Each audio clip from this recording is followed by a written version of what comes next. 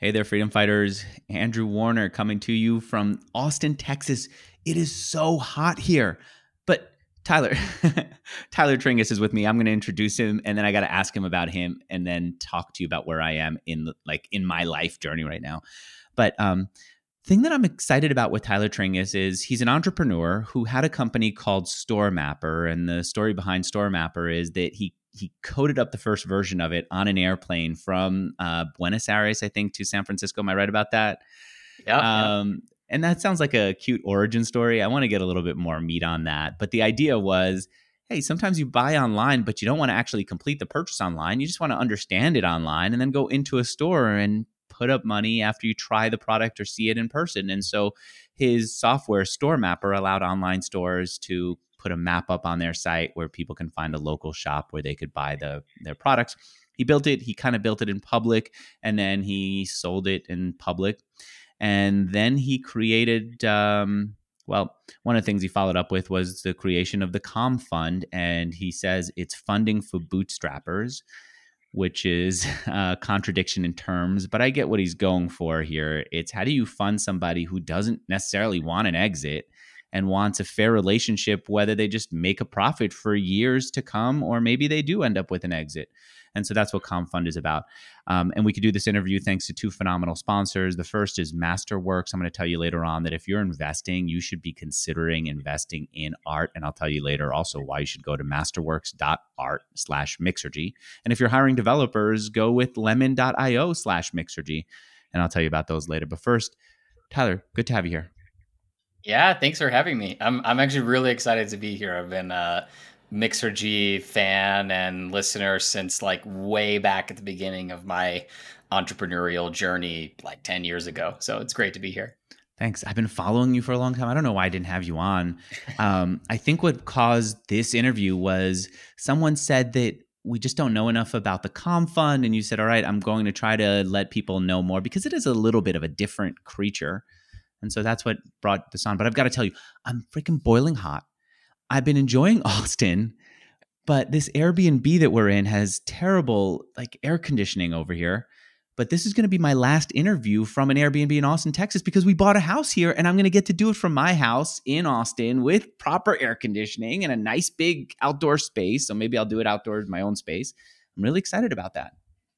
Huge upgrade, yeah. Well, you should definitely come and take a trip once you're settled into Mexico City, where I live now. It's really awesome, short flight from Austin, and the weather is pretty much always perfect. So Why are you in Mexico City? I remember being there for my marathons where I was going to run a marathon on every continent. I did it and interview entrepreneurs in every city. And the thing that I liked about Mexico City was it was a very international city, felt like being in Europe. But dude, there's soldiers everywhere with heavy machine guns all the time. It felt like being in a military state. Hmm. Yeah. I mean, so we're here because my wife works for the State Department and has a job at the embassy here. Okay. So Comfund and every company I've built for the last decade is just fully distributed, fully remote. So I just kind of go where her job takes her. It's interesting. I'm not sure when you were here last, but it is much safer than the Okay. public perception is of it. Especially there's a sort of central core of a couple of really nice neighborhoods that most people come to Mexico City will spend 99% of their time in that area. And it's extremely safe. I mean, we walk home by ourselves at 2 a.m, like all kinds of stuff. And, generally Can you feel very sit in a comfortable coffee here. shop with a laptop and not worry about it being taken? Yeah. Yeah, for sure. Okay. For sure. All right. You know what? It was 2019. Maybe it was also just a Okay. weird period there when that was going on. So that explains it. Is that why also while you were running Store Mapper, you were posting photos from all over the world? Were you traveling because of your wife's work? Sort of, yeah. At the time, she was my girlfriend. So I sort of prior to that had started kind of just digital nomading in general back when the sort of first wave of that was going around. I was like, this is a great idea. My rent in New York is really expensive. I can work from a laptop. Let's go see the world. And along the way, started dating the woman who's now my wife. We were sort of like travel dating for a while. So her job was taking her all over the world, and we would kind of meet up in different places like Buenos Aires. We hiked Machu Picchu together, went to the Galapagos together, like all during the first couple months of dating. So that was part of it. But yeah, I was kind of hopping around for a while there for a couple years. You know what I couldn't figure out about you, Tyler, is how seriously were you taking Store Mapper? I feel like you had a SaaS product that worked, that was producing money, that it gave you all this freedom and had all this potential. But sometimes you'd post like handstands or headstands in random cities. You talk about randomly firing off an email to someone saying, does anyone want to buy my company? You talk more about like the lifestyle of running a business than the business. How seriously did you take the business? And maybe I'm just trying to use a framework that doesn't apply here. I think, maybe I didn't take it that seriously. I think that's a fair sort of assessment of it. At the time where I was in life was I had just spent a couple years working on a more of a venture scale kind of startup in the clean tech space. So we were building software to help people put solar on their roofs, kind of like a rocket mortgage for solar kind of thing. And it was a pretty painful experience. We were sort of naive and thinking like, okay, we have this business, we need some money to launch it, we need to raise some capital. I guess let's go pitch VCs. And then we spent about 2 years basically like raise a little bit of money, but then just pitched and pitched and pitched and pitched and pitched. And it was exhausting, excruciating. I lost all my money, so I was in this mode of like, let's just build Ah, something simple for that. got it. But, I think one of the things I did learn is that it's easy to underestimate how big of a business even like the most kind of comically niche things can be, because even with Store Mapper it started off as just a little side hustle like experiment, and then it turns out, oh hey, there's like some really tough problems around syncing the inventory from e-commerce to in real life, and the distributors don't have good data and all this kind of stuff, that it was like there was a rabbit hole down there to create more value from what superficially seemed like it could be just a sort of lifestyle business basically. So you'd gone from like taking things super seriously, had to be $1 billion business from what I remember about the solar company, had to Yeah. raise money, all that stuff didn't work out, lost the business, lost the money. And then you said, you know what, maybe I could have a different attitude here and enjoy it and have a side hustle. That explains a lot about it. And I told you, I went back to the Internet Archive to see what the first version looked like. The first version was essentially a Google Maps with virtual push pins. So I can just say, here's the stores that have it, and then embed that Google map that you create for me on my site. You charge what, like $20 a month for it, $200 a year, somewhere around there. And you Hmm. saw if anyone would bite. Yeah. Yeah, ridiculously simple. Like I said, I built the entire first version, like the minimum viable product, on a single international flight, and it worked. Like people were paying for it the next day. So it How started did you off get very anyone to simple. buy it? So basically, after I shut down the previous venture, along the way, the one good thing to come out of that, in addition to having a much better understanding of how venture works and mostly how not to raise capital, was that I taught myself to code. And so I was doing freelance work for Shopify clients, like basically back end, front end stuff, just on an hourly basis. And so I had a bunch of clients in that e-commerce space. And that was a time period where, a bunch of people were like launching a Kickstarter to start their brand, setting up a Shopify store to start getting sales, and then they'd get distribution in, one or two chains, or like all the Whole Foods in New England, or these kinds of things. And so they were all having this problem of like, how do we transition from pure D2C to a mix of D2C and in-store sales? And so I just had a couple clients all say the same thing, and I thought, well, okay, well let's productize this. So I shipped a quick product, sent it to like every client I'd had over the course of about a year, and that's where we got like the first 6 clients, or customers for the product right away.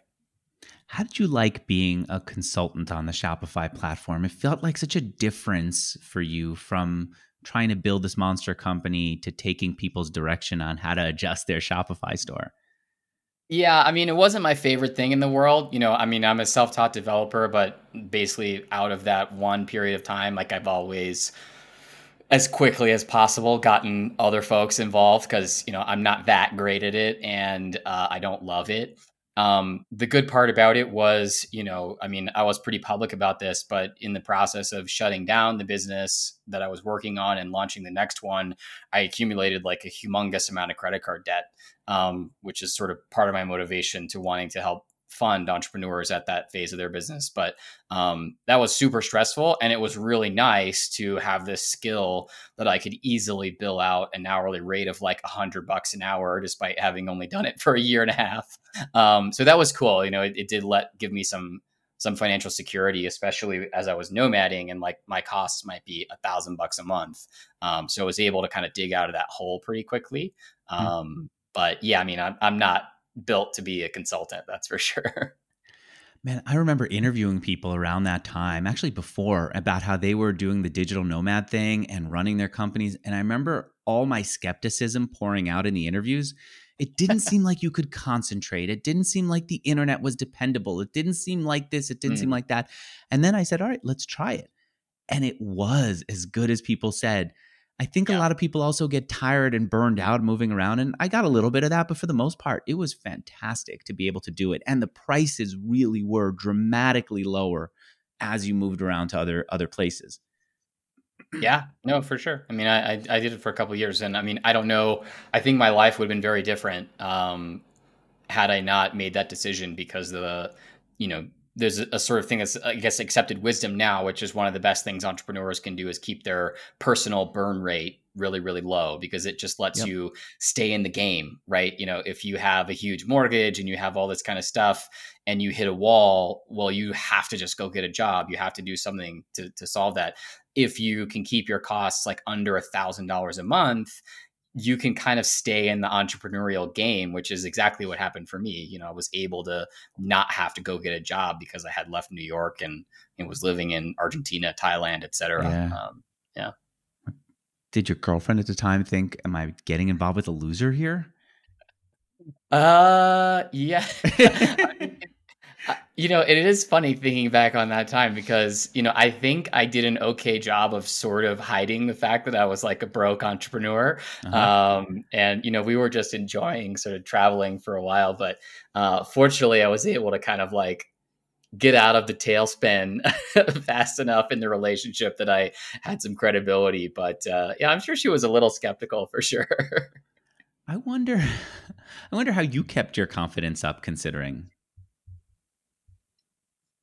Yeah, it's a good question. I don't know. I mean, I think I think one of the sort of superpowers of being an entrepreneur is kind of just being a little bit naive to the overall kind of risks and things that you're taking, especially when you're younger. And I was definitely a beneficiary of that, right? I mean, I it didn't matter to me that I was still just like doubling down on this whole like build my own life and had like $0 in a retirement account and a bunch of credit card debt and I was getting older. I was just like, this is kind of the path for me is doing my own thing and so let's go for it. Um yeah. All right, so you launched Pad Mapper. You then went out and told your previous clients. They signed up. You started getting revenue. What'd you do beyond going to the people you already worked with? How'd you get more customers? But one big thing is that we were lucky to be very early into the Shopify App Store platform, which is, something that I subsequently have sort of built into a bit of an investment thesis, right, is looking for folks who can kind of hop on those waves early enough and be the default kind of go-to there, because I experienced it firsthand. Shopify was growing like crazy, about this is I guess 8 years ago or something like that, so it was like peak growth for them. And we were just the beneficiaries of all their customer acquisition, bringing more That folks onto the Shopify was platform. growing. You went. I didn't realize how quickly you got into the Shopify marketplace. So you got in there. They helped you get more customers. Got it. In the same way that one of the companies the Comp Fund invested in, MakerPad, got into the no code world really early. They started teaching people, creating community, et cetera, in that world, right? Yeah, yeah, yeah. There's a lot of value in, getting in at the beginning of a bit of a wave of market momentum, and it's definitely something that we started to look for, and that I'll sort of advise entrepreneurs, hey, if you see that opportunity, really pounce on it. If you think, hey, this underlying thing is going to grow really fast, and I can be one of the main beneficiaries of that if I get in there and become the de facto associated product. And that's how it was with MakerPad. It was like they got into no code. Ben Tossell, the founder, got into no code when like practically invented the term slash category, and just became sort of synonymous with the sector, and then it started growing a ton as well. So yeah, they benefited a ton from that.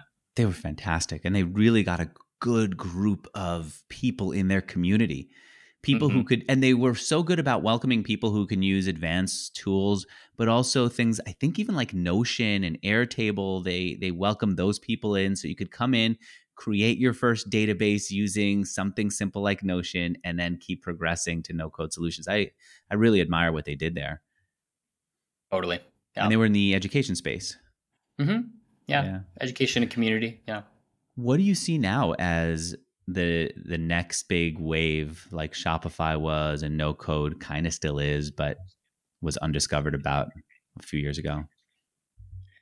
Yeah, it's interesting. I mean, so in our fund, we have a couple of theses that we're operating on. One of them is this idea that um, basically pushing modern software into every niche in the economy, right? So the idea that like you can now build software for a lot of these very specific industries that they're never going to adopt Salesforce, right? But they currently have like, checklists and spreadsheets that they're using to run their business. And you can launch a SaaS business so cheaply now that it makes a ton of sense to build, for random industrial applications or commercial real estate or even smaller markets. Like we recently invested in a company that builds software for food production facilities to manage their health and safety stuff. This would not have made any sense 10 years ago because it took millions of dollars to build even a basic SaaS platform. But now it's so cheap and so fast to launch that you can start to just pick off all of these industries kind of one by one. So that's a big opportunity, is to be the first mover in um, a particular industry. Um, Another thing that I'm really excited about is the transition away from what I call like empty SaaS or empty software, which is, we have a lot of these tools that you go, you sign up for the software, and it's on the user to really make it valuable, right? You get a CRM, it's just a bunch of blank fields. Now you have to upload, you have to fill it out, you have to do all this kind of stuff. You get QuickBooks, it's just blank. You got to fill it with your transactions, all that kind of stuff.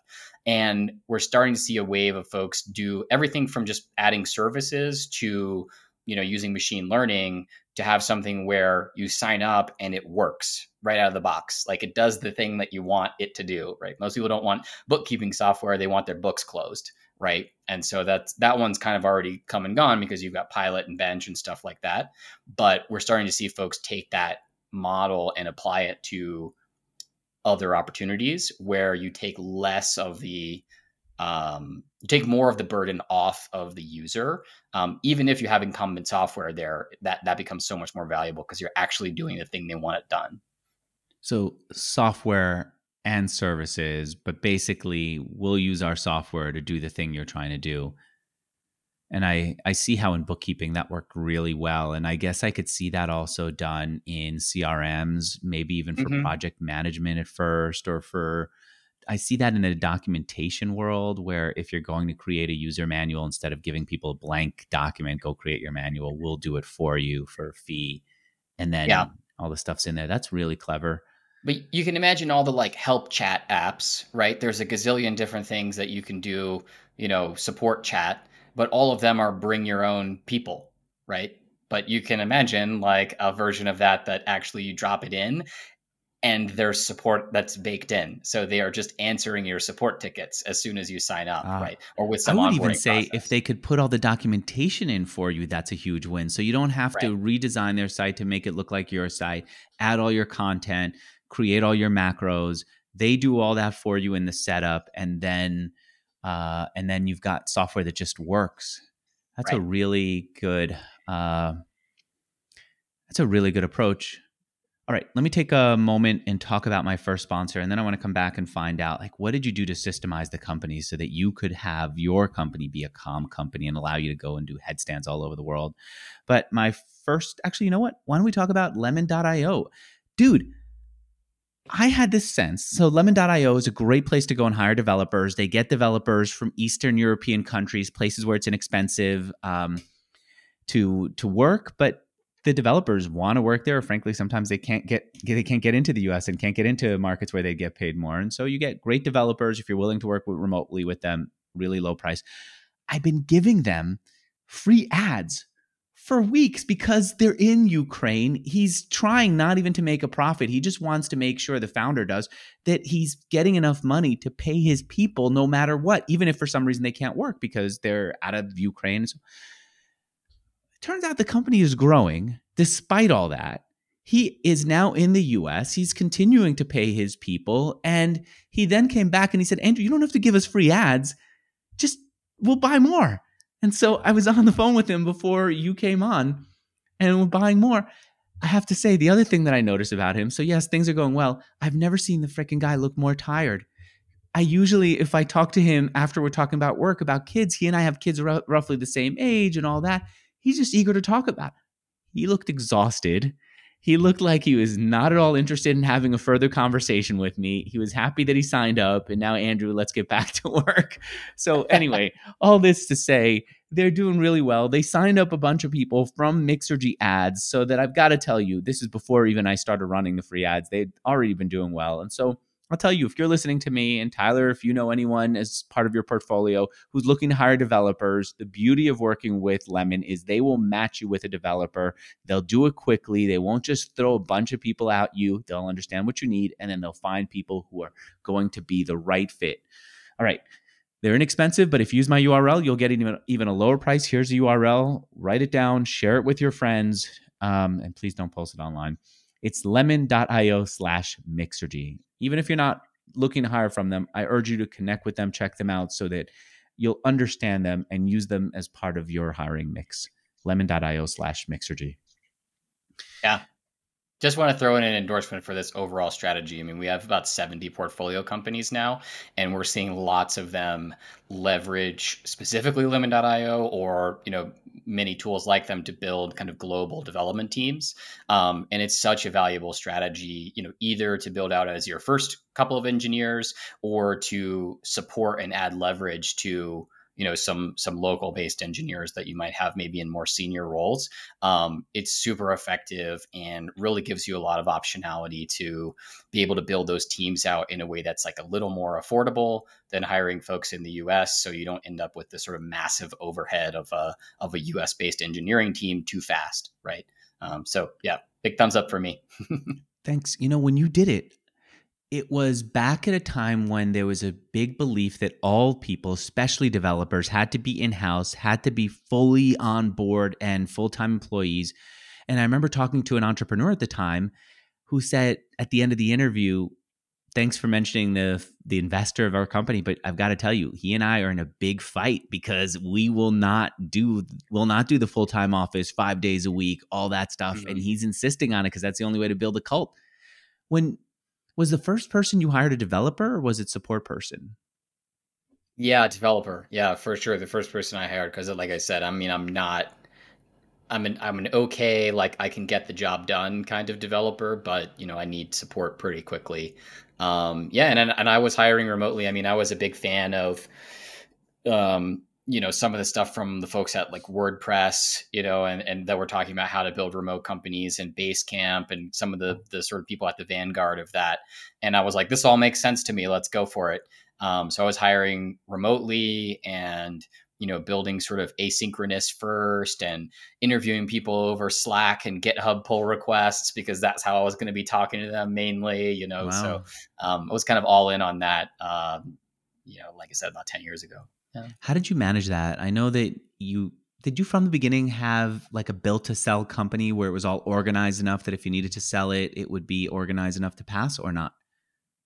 No, definitely built that along the way. One of the good things about running a remote asynchronous first company is it forces you to do a lot of that stuff, right? You really have to do quite a lot of, documentation and business processes and things like that that you can kind of get away with slacking off on if you're all in an office and you can just holler at someone like, "Hey, did you do that?" But in your complete 24 or 12-hour time zone difference, it's really a big drag on the business not to have it all buttoned up. So we definitely had to build that as we built out the team. But I wasn't the type of person who had that going from day one, for sure. And so, how did you start organizing it? I know that that was one of the intentional things. You wanted to be able to travel, you wanted to have it organized. And frankly, it seemed like you were really intent on having a 4 hour work week a la Tim Ferriss. Am I right? I think so. I mean, I don't think I was totally all in on the idea of 4 hours a week. But for sure, I mean, I was with this particular business, as many entrepreneurs are, I was really optimizing for freedom, right? I wasn't necessarily trying to at all costs maximize the growth and value of the business so much as I was trying to balance the growth of the business with making sure that I was able to do what I wanted with my time and where I wanted to be in the world. And so that meant, some trade-offs, right? So for example, we probably passed on some enterprise, white glove opportunities because I was just like, I don't want to build a team and I don't want to personally be answering the phone, for customers. So definitely made some trade-offs there for sure. But I think there's a bit of why we kind of like created this concept of calm companies is the idea that, for a while I think there was a false choice. It was like you either built a venture scale rocket ship or you built a 4 hour work week, sit on the beach and drink Mai Tais and kind of slack off.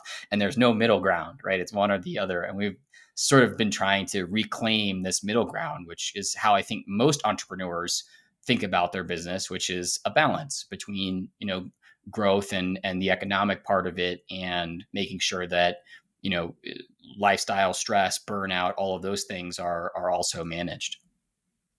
I don't know. I guess I feel like most entrepreneurs are almost too all in on the chaos. And I know that I was.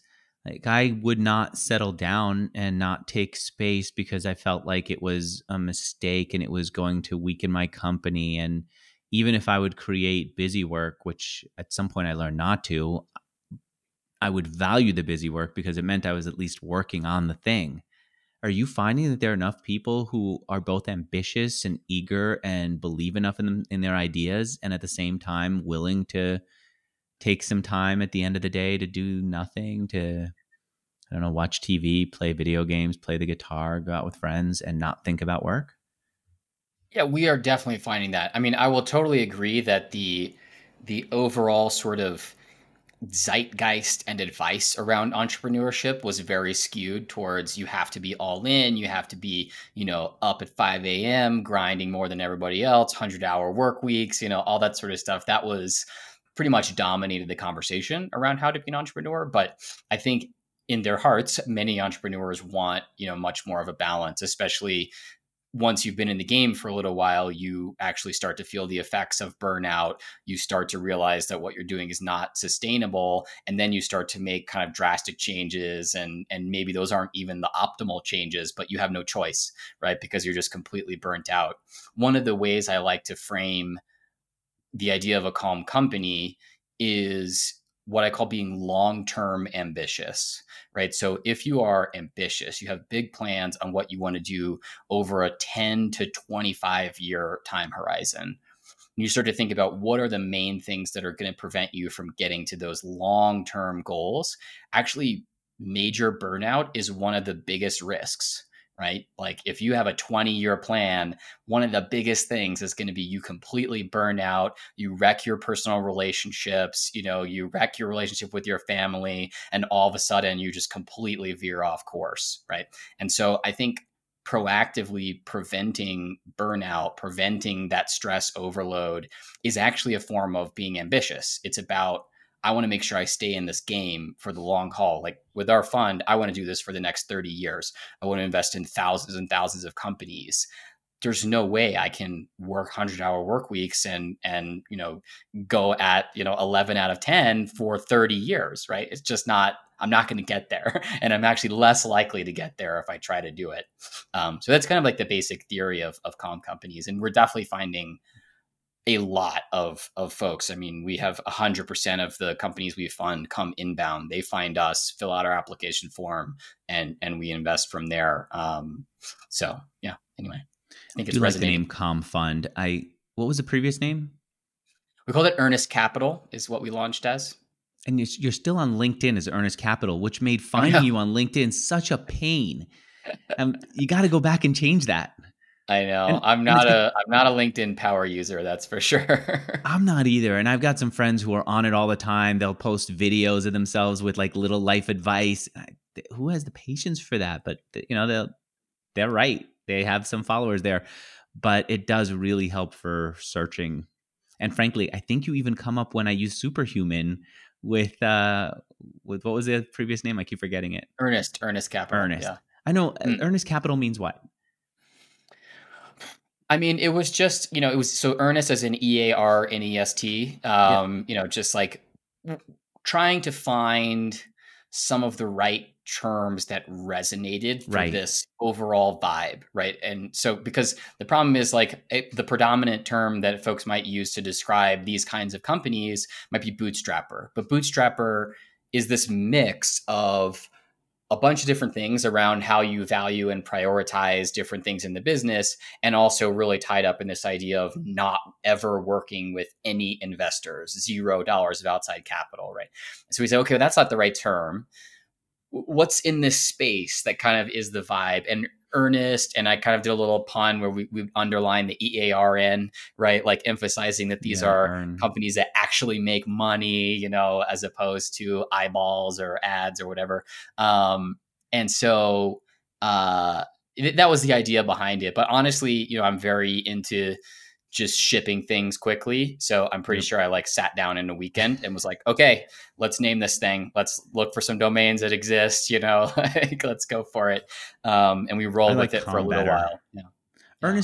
Earnest Capital does kind of evoke that deposit that you put now that we just bought the place. There's earnest Earnest money. money that you have to give as a deposit. It feels like someone who's going to clearly care and put their money into the thing they want to be a part of. So I get that. Com way Yeah. better. All right, let's just continue with this story. I want to understand Store Mapper, close it out, and then find out how you got into Com, and then how the business model works, how much of your own money you're putting in, and so on. But as Store Mapper developed, I saw that you were getting a lot of your customers from Shopify. I think the majority of them were coming from Shopify, which is why you weren't able to show your bare metrics revenue publicly. At one point, you said can't show this anymore because it's not accurate. It only includes our Stripe money. It doesn't include any money we're getting from Shopify. What else did you do to grow to get more customers in? And then let's talk afterwards how you systemize the business. Yeah, a couple of strategies. So one, we just replicated the, what people call like integration marketing, right? So that's what I think the general category of, get listed in the App Store, build the authentication with Shopify. We just did that with every other e-commerce platform we could find, right? Just one by one, cranked through whatever we needed to do the simplest possible integration and get listed in their app stores. That was one lever of growth.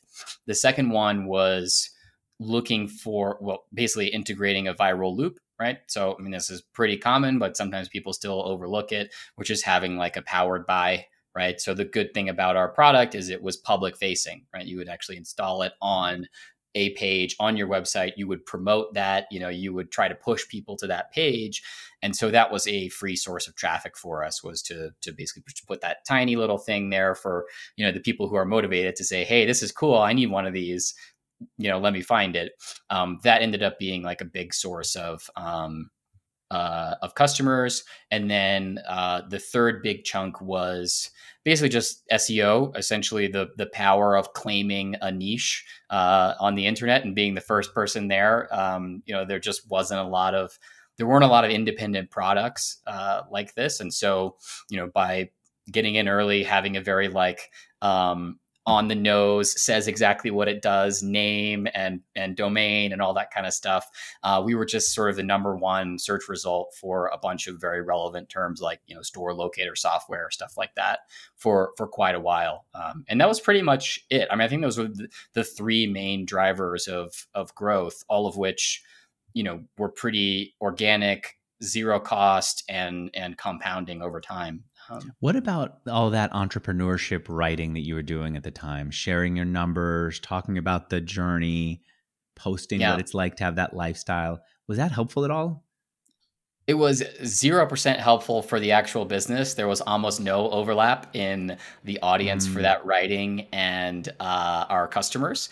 But it had much bigger long-term benefits of blogging very transparently kind of helped me like build an audience. It helped me meet a ton of entrepreneurs, because one of the things about this world of kind of bootstrapped, private, profitable startups is it's very nebulous, right? Like Patrick McKinsey calls it like the dark matter of the economy. It's like it's there, it's having all this effect, but no one's tracking it. People are not that motivated to publish. Like we have a $20 million a year business, and so by writing about it a lot, I was able to kind of beat the bushes, and meet a bunch of people who were ahead of me in that journey, who were sort of my peers building similar companies, and then the huge mass of people who wanted to build these kinds of businesses.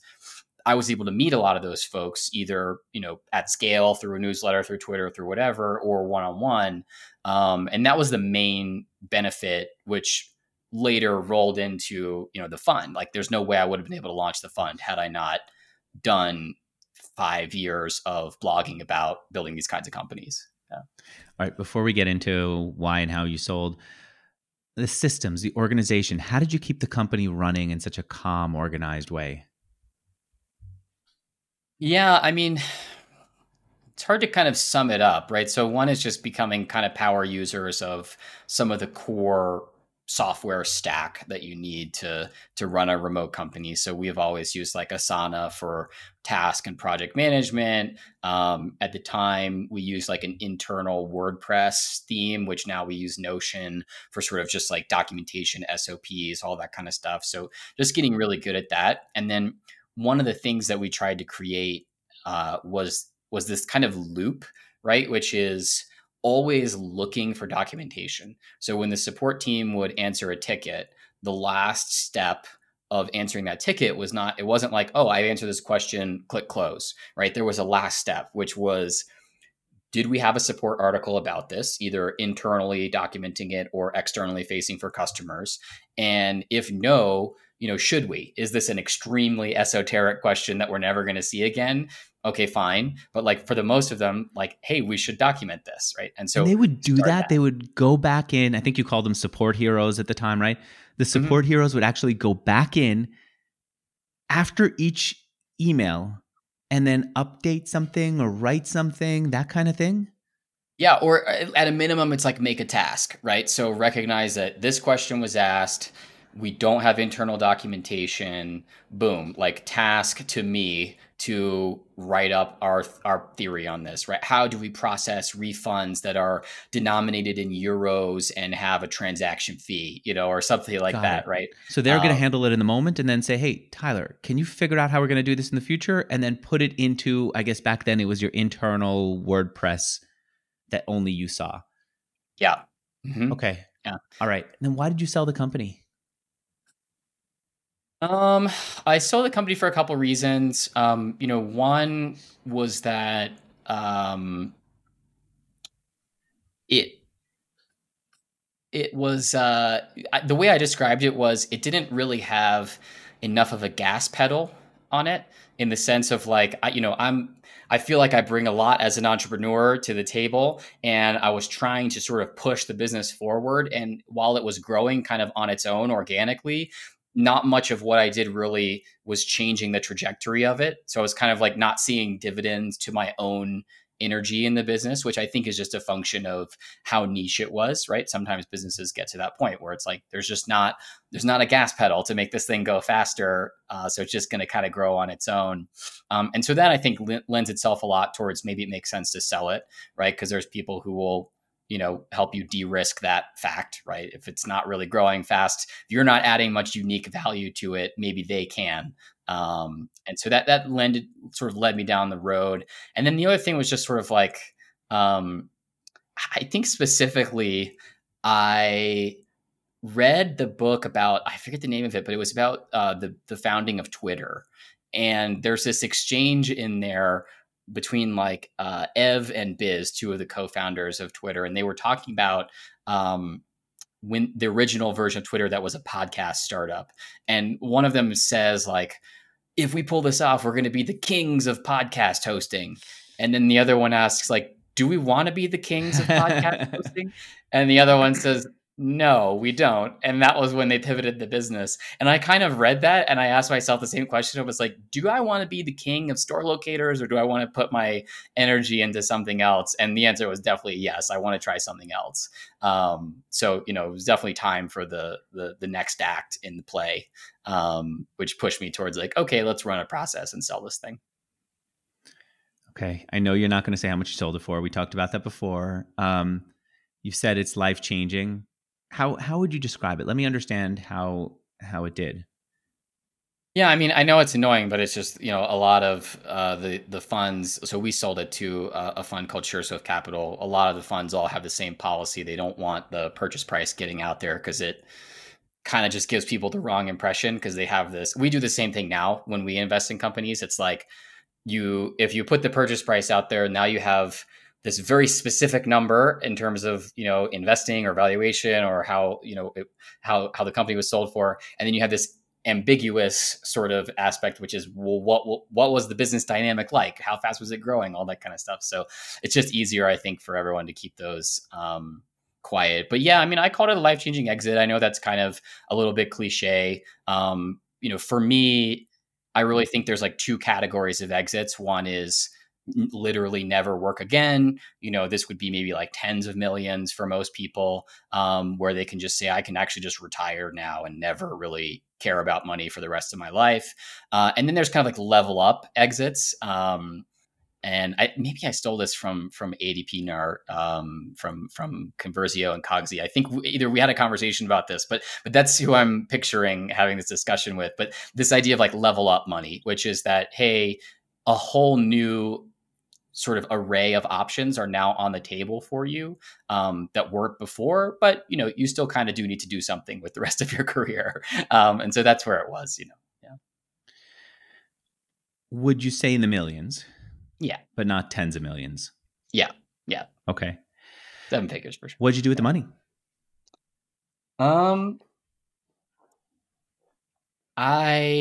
What did I do with the money? I don't picture you being a real estate guy. A lot of people that I interview will then buy a bunch of properties. That's their thing. They need to touch the assets. I don't picture you putting it all in NFTs. So it's really interesting. I mean, yeah, so I went through this sort of phase that I think a lot of entrepreneurs go through after they have their first exit, which is, you've kind of been scrapping by. You're probably like long-term financial picture was a bit of a mess, and you weren't really spending a lot of time thinking about investing because you were focused on building equity in your business. And then all of a sudden you have this pile of cash and you need to figure out what to do with it for maybe the first time in your life. And I was definitely in that space. I guess the one thing, I mean, I did buy my parents a house and help them retire, which that was my only real estate investment. But you're right. I definitely did not go out and buy a bunch of fourplexes and stuff like that. The main thing being that I was like, there are a lot of people. It's a very competitive market, like buying real estate and renting it out. And I'm not sure I'm actually that good at it. So why do I want to like sell this business and take this capital and get into another business where I might not actually be in even the top 20% of people doing it, right? And so I kept kind of running this process where it's like, what do I do with this money? It's like, man, the thing I know really well is software companies. I wish I could invest in software companies. And I started looking at that, and really the only ways to do that were on the real traditional venture capital model, right? You could go on AngelList, you could invest in startups alongside VCs, that kind of stuff. And I was like, well, that's not what I want. What I want to do is invest in these kinds of companies that I really know, and I couldn't find any way to do that. And that really led me to this concept of like, maybe I should start a fund. Maybe there's other people in my position that also want to invest in these companies that are looking for a way to do so. So I ended up investing, most of the capital in my own funds. You got to kind of like reserve some for each and every fund, but for sure by the end of a year or two from now, significant majority of my net worth will be in Wow. my own funds. Yeah. And the thing that you wanted was what? What's the type of entrepreneur, the type of business that you wanted to invest in? I mean, at the time, I would have used the word bootstrapper, right? Because it was these folks building, profitable, sustainable companies that were growing under their own customer revenue at, sort of sustainable pace, and generally were, majority owned by the founder and all that kind of stuff. I really experienced firsthand that even these kinds of businesses, once they get to a certain scale, they can grow under their own revenue, but it is really painful at the early stages, right? Because maybe you're having to do it as a nights and weekends thing for like an entire year as you grow from $1,000 a month to $15,000 a month, and you can finally quit, your job. Or maybe you are doing everything. You're writing code, you're designing product, you're doing marketing copy, you're doing support tickets, all of that for like, which was what I did for probably at least a year and a half. I think I was doing 100% of the work solo. All that's like really painful, and a relatively small amount of money can make that part of the process much, much, much more efficient and really shrink that time, right? Where you can get to where you would have gotten there anyway, but you get there in 6 months instead of 18 to 24 months, right? And so that's basically the gist of it. I was like, these are great businesses, and I want to invest just at the kind of early stage and get that upside. And as long as we don't invest too much money, the kind of exits that these companies might want are still going to be great returns for us, right? So if we only invest a little bit, they don't go on and raise millions more in future capital, and then they sell for $20 million, we might get a really strong return out of that. Which is, in traditional early stage investing, that would be like a failure. If you're an angel investor, you're looking for these $1 billion outcomes. And so something sells for 20 million, and you're like, oh, I don't, this is a write off for me, basically. Yeah. Because so many of them go away. So many have these really ambitious ideas. They're going to do something that's never been done before, and then they just can't pull it off. And so they go away, and Yeah, you need one really big one to make up for all that.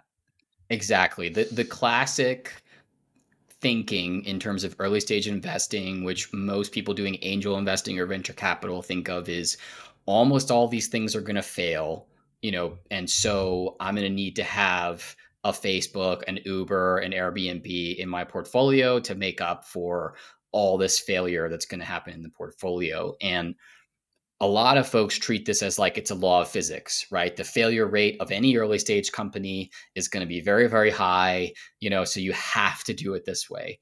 And our theory is that actually there's a bit of a feedback loop, which is if you are really aggressively trying to build a $10 billion company, you are getting advice from people who only want you to build a $10 billion company. You're going to do a lot of stuff that is going to increase your chances of building a $10 billion company. You're going to hire really aggressively. You're going to raise a lot of capital. You're going to spend a bunch of money on growth, right? All that is going to make it more likely that you do create a really big company, but it's also going to make it much more likely that the company fails, right? Because you're taking on so much risk, so much expenses, all this kind of stuff that if you don't hit that perfect trajectory, you might shut down what could otherwise have been a pretty good company. And we're seeing a lot of that actually in the market right now.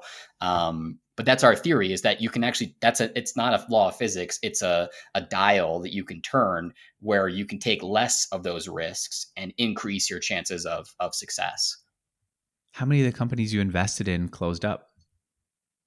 So far, we've had 0 companies shut down out of about 70 portfolio companies in 3 And years. this has been over 3 years. Yeah. Because when you invest in them, how do you know that they're going to be a right fit, that they're going to produce a profit? Yeah, I mean, at this point, we have a pretty elaborate investment process. We have, some different theses on which kinds of markets we think are attractive. We look at, does the founder have like unfair advantages? So, for example, if you are going to launch something in the podcasting space, I would mark that down as like unfair advantage, right? Tons of trust built up in this market, big audience of relevant people, all that kind of stuff. Much more likely to succeed than a random person with an idea in the podcast Okay. space, right? So we're looking for those kinds of unfair advantages. We analyze the underlying markets. So we have very specific opinions on what I call the ability to build a micro monopoly. So we're looking for folks who are going after markets that are big enough that they can build a great business in them, but actually small enough that they're not going to get a ton of competition from, for example, huge incumbents or tons of venture capital Give me going an in and example. competing with Like, them. what's one that, let's, as you're explaining this, maybe you can give examples of Yeah. these types of companies. So, who had an unfair advantage? Who, and then who had a micro monopoly? So I'll give you maybe also a negative example. In terms of what kind of markets we try to avoid, because it's basically the opposite of the traditional Mhm. angel investing approach, which is all about going after really, really big markets. At the beginning of the pandemic, we had an opportunity to invest in a couple of really smart entrepreneurs at the early stage building virtual conference software, right? So awesome timing, right? Right. Virtual conferences in the middle of the pandemic, they're going to do great. We actually passed on all of them because we were very, very certain that VCs were going to put humongous amounts of capital into folks in this space. It was just too big of a market, too much momentum, and lo and behold, right, you saw Hopin basically in raising like hundreds of millions of capital in 18 months, and unfortunately, like they really did swamp out a lot of the more calm company bootstrapper types in the market. And so we proactively avoid those kinds of things. So earlier on, in terms of founder unfair advantage, we were talking about MakerPad, which is one of our investments. That's one of the things where we definitely were excited to invest in because the founder Ben had been one of the first people building all of these incredible things with no code that no one had ever seen before, right? An Airbnb clone, a fully functioning Airbnb without code. We're like, okay, he has an audience, he has credibility, he has trust. We're going to be excited to back that. Some other stuff would be like we're investing. I mentioned a lot of like industrial applications. We're investing in a lot of like full stack SaaS for X industry, like the film production industry, the food production industry, the short term rental industry, like a lot of these things. So those are the kinds of markets that we really like, where you're just not going to see a humongous amount of competition in them because they're just perceived to be a little bit too niche. I get that. I think you have a testimonial product. Yep. And I wished for years that someone would make it easier to get video testimonials Right. and just to be able to send someone an easy way to do it. I can't imagine a lot of players getting into that space. Even Loom, that is adjacent to it, that has a big footprint in the video space, is just not jumping in.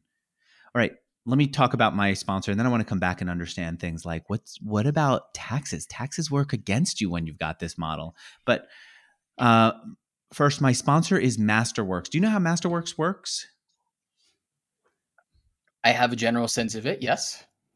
It's a pretty freaking good idea, right? I can't imagine why nobody had done it before. The idea is this: you watch all these rich people, they invest in works of art. You think maybe it's because they appreciate the beauty of it, but no, they don't even put it in their own homes. They either store it, and there's just one place I think in New York that they all get to store it and it's safe and so on, and then they insure it, or they lend it to museums to put it up on their walls. But the idea is they don't even want to look at it every day. What they want is to own it. And the reason they want to own it is because these companies come and go. I mean, no offense to the companies that Com's investing in, but you're not looking at a company that's going to be around 500 years from now. We don't even know what the internet's going to be like 500 years from now, right? But we have a pretty good sense that Picasso, especially considering how limited it is in production, how few items there are, is going to be around. It's going to be as scarce, if not more scarce, to get work from this period. And so what Masterworks says is, most people can't buy works of art because it's too expensive. There is a value in it. Contemporary art prices outpace the S&P 500 total return from 95 to 220 by 164%. So there's like scarcity, there's growth. what if we just buy one and then we securitize it and let a bunch of people own it? And then we'll have the ability to spread out the cost of it and then also allow them to create a market in it and so on. Anyway, that's the idea behind Masterworks. It's been going great. They have over 400,000 members. It's been a bit difficult to get into their membership roles, but if you're interested and you're listening to the sound of my work, to my voice, all you have to do is go to masterworks.art/mixergy, masterworks.art/mixergy, and we'll always have a link to it on the site along with this program if you forget. And when you go there, you can just schedule a call with one of their people. It's not like you sign in and then they immediately say, give me your credit card information. We'll take money out of your account. No, they actually have a conversation with you and it's an ongoing relationship. And if it works, you can do it pretty inexpensively. If it doesn't work, you move on. Here's a disclaimer. Since I've just talked about numbers, I should tell you, you should get the disclaimers at masterworks.io/CD and then go over to masterworks.art/mixergy and have a conversation. See if it's a good fit for you. The way it is for people like Oprah. If Oprah Winfrey does it, it can't be bad. Am I right, Tyler? Big Oprah fan, that's for sure. Yeah. And generally a fan of this kind of thing. I mean, without giving specific investment advice, I do feel like individual investors have been locked out of far too many assets that were Right. only reserved for wealthy people, including investing in early stage startups and things like that. So it's really great to see folks having more options than just the things they can buy in the public market, like ETFs and stuff, which are great, but more options is always better. At some point I remember at some point I see that a lot of people that I watched over the years are basically living off of their investments. And that's it. And one of the first people I saw who did that was this guy, Ryan. I interviewed him early on. He was this guy with a nose piercing, would scooter to work in Manhattan, which was kind of a weird thing to do. And then um, he just put his money into investments and was just kind of hanging out. And I don't even know what he did. I know what he did. He decided to be a do-gooder in different ways. And he started going to these, I think, atheist meetings and stuff like that. So he was getting to live that kind of a life. But his money was coming from investments. And partially it's because he had access to early on angel investments and other investments that most people didn't. Today, it is much easier to get into angel. If I wanted to invest in the Com Fund as an LP, what do I do? If you go to calmfund.com, CALM fund.com, there's a little tab that says for investors. And then there's tons and tons and tons of information there. Our pitch deck, our historical performance, all that kind of stuff is public, which is pretty cool.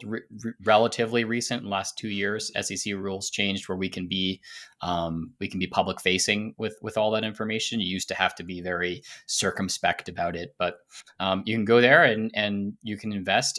You do have to be an accredited investor, which is, I think, kind of an annoying rule that I don't totally agree with, but it is the law. But the good news is that do your own research, but a lot of entrepreneurs do not think that they are accredited investors because the general rule is you have to have either, I think it's over $200,000 a year in income for 2 years or $1 million net worth.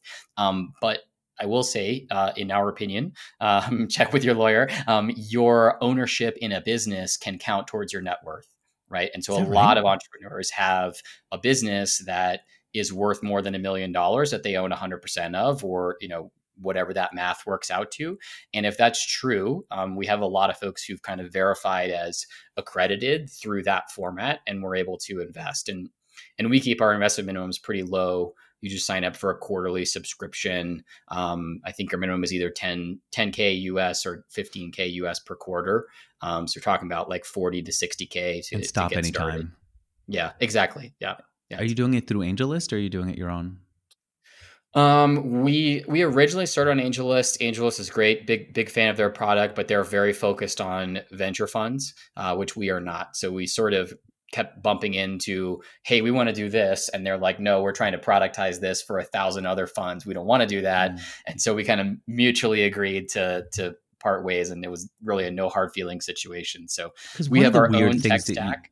What's that? sorry, one of the weird things that you do is you'll take an ongoing share of the profit before owner salary, which is the kind of thing that it's not common. Sorry, you're starting to talk about the stack that you use to run this. No, that's a great example, right? Is that we're investing in these companies that may become very profitable. It's I would say it's after owner's salary. The way we kind of define profits is that we lump the founder compensation and net profit together, and then if that number goes above a certain threshold, then we take a percentage of that incremental amount. If that makes sense. So the founders are able to like pay themselves whatever they want. It's just once it goes over a certain threshold, then our share kicks in. But yeah, we have a bunch of companies now that are paying us, relatively small uh, quarterly profit share payments. And if you're managing a bunch of venture funds, you don't want to be handling all those transactions, right? I mean, it's literally like hundreds of transactions a year that you have to process, and then you have to distribute it to all the LPs. So we built our own kind of tech stack, and then we're working with a really great fund administrator called Aduro Advisors, that they Mm. make sure that we do that whole process, professionally. Oh, what about taxes?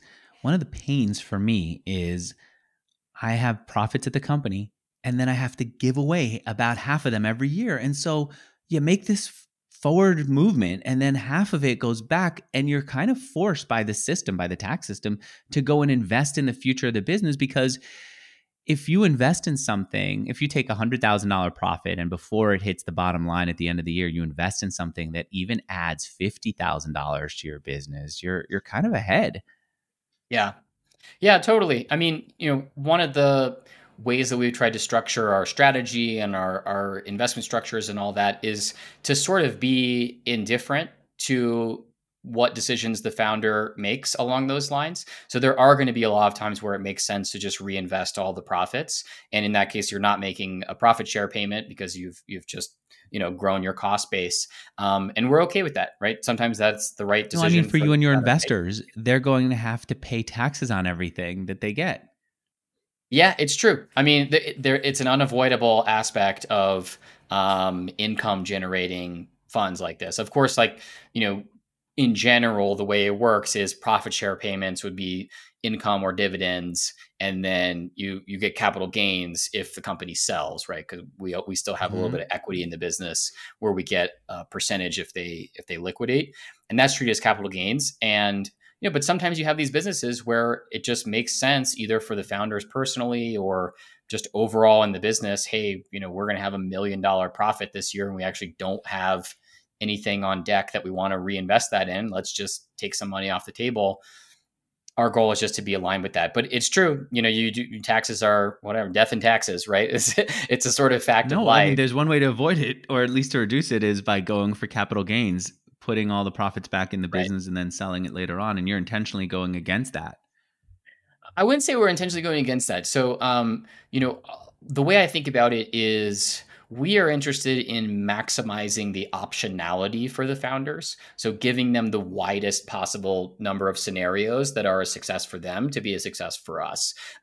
If you look at our funds now, we're 70 companies in, the vast majority are still reinvesting everything into growth. And we definitely expect that when all is totaled and said and done on each of our funds, probably the majority of the money coming back to investors is going to come via exits, right? Because of this dynamic, it just makes a lot of sense to reinvest as long as you're comfortable with the risk as a founder and as long as you're making good decisions. It makes more sense to grow your revenue, especially if you have like recurring revenue businesses where every dollar of recurring revenue is worth like 5 in enterprise value when you sell. So yeah, we definitely think that a lot of it will come from the founders choosing to reinvest and then exit.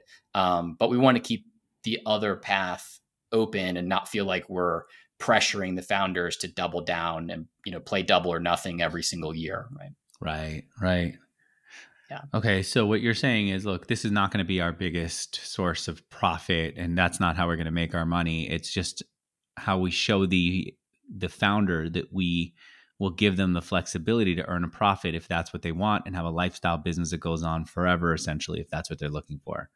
Yeah. And it ends up being a nice mix for investors, right? Where, you know, like last year, I mean, I tweeted this. So last year, our fund one, the first fund we launched, it paid out like an 8% dividend through those profit shares and also doubled in value on paper, right? And so like that's the kind of thing we're going for, is this nice mix of like, hey, you're going to get some income from the profitable companies. The ones that are reinvesting are going to grow in value, and then they're going to eventually exit. And so you don't have all your eggs in one basket across this portfolio of companies. You're going to get different exposure to different kinds of returns.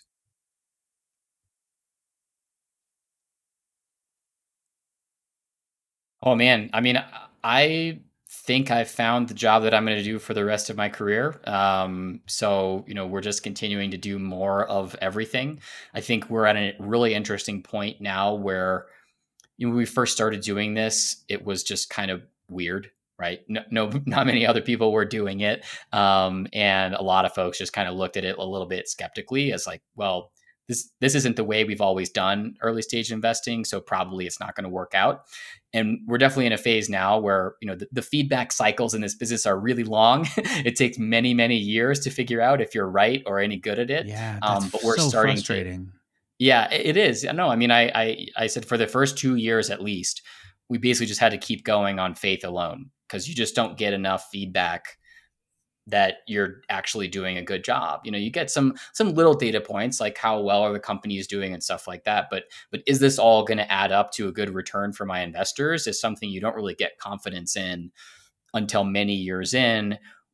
3 and change years in, we're just now hitting that point where we have really high confidence that, hey, we're actually right about a lot of this stuff, and we're pretty likely to to prove the doubters wrong. So that's translating into, okay, how do we scale this up? Because there's so many companies out there that fit our model, that want to work with us. Every month we invest in a few companies, but we could have invested in a dozen. And we want to just keep scaling that up to meet that demand. So I'm thinking about how to raise a bunch more capital, how to bring on more folks, to augment my investing decision. We have a scout program that's kind of like our training ground for future investors to join the Calm Fund. They can make some really good recommendations, and once you've made a bunch of those, we're going to have some conversations about, hey, do you want to do this full time? So And the that's recommendations, I saw next. the scout option. That's anyone essentially could, is it apply to be in it? And then if they send over, actually, how does it work? Yeah, the way it works is you apply to be a scout. We're pretty liberal about approving folks. It's we basically just don't want spammers and stuff like that. So pretty much anyone can join as a scout. And then as a scout, you have two options. You basically find a company that you think is awesome for the Calm Fund. You say, hey, go apply.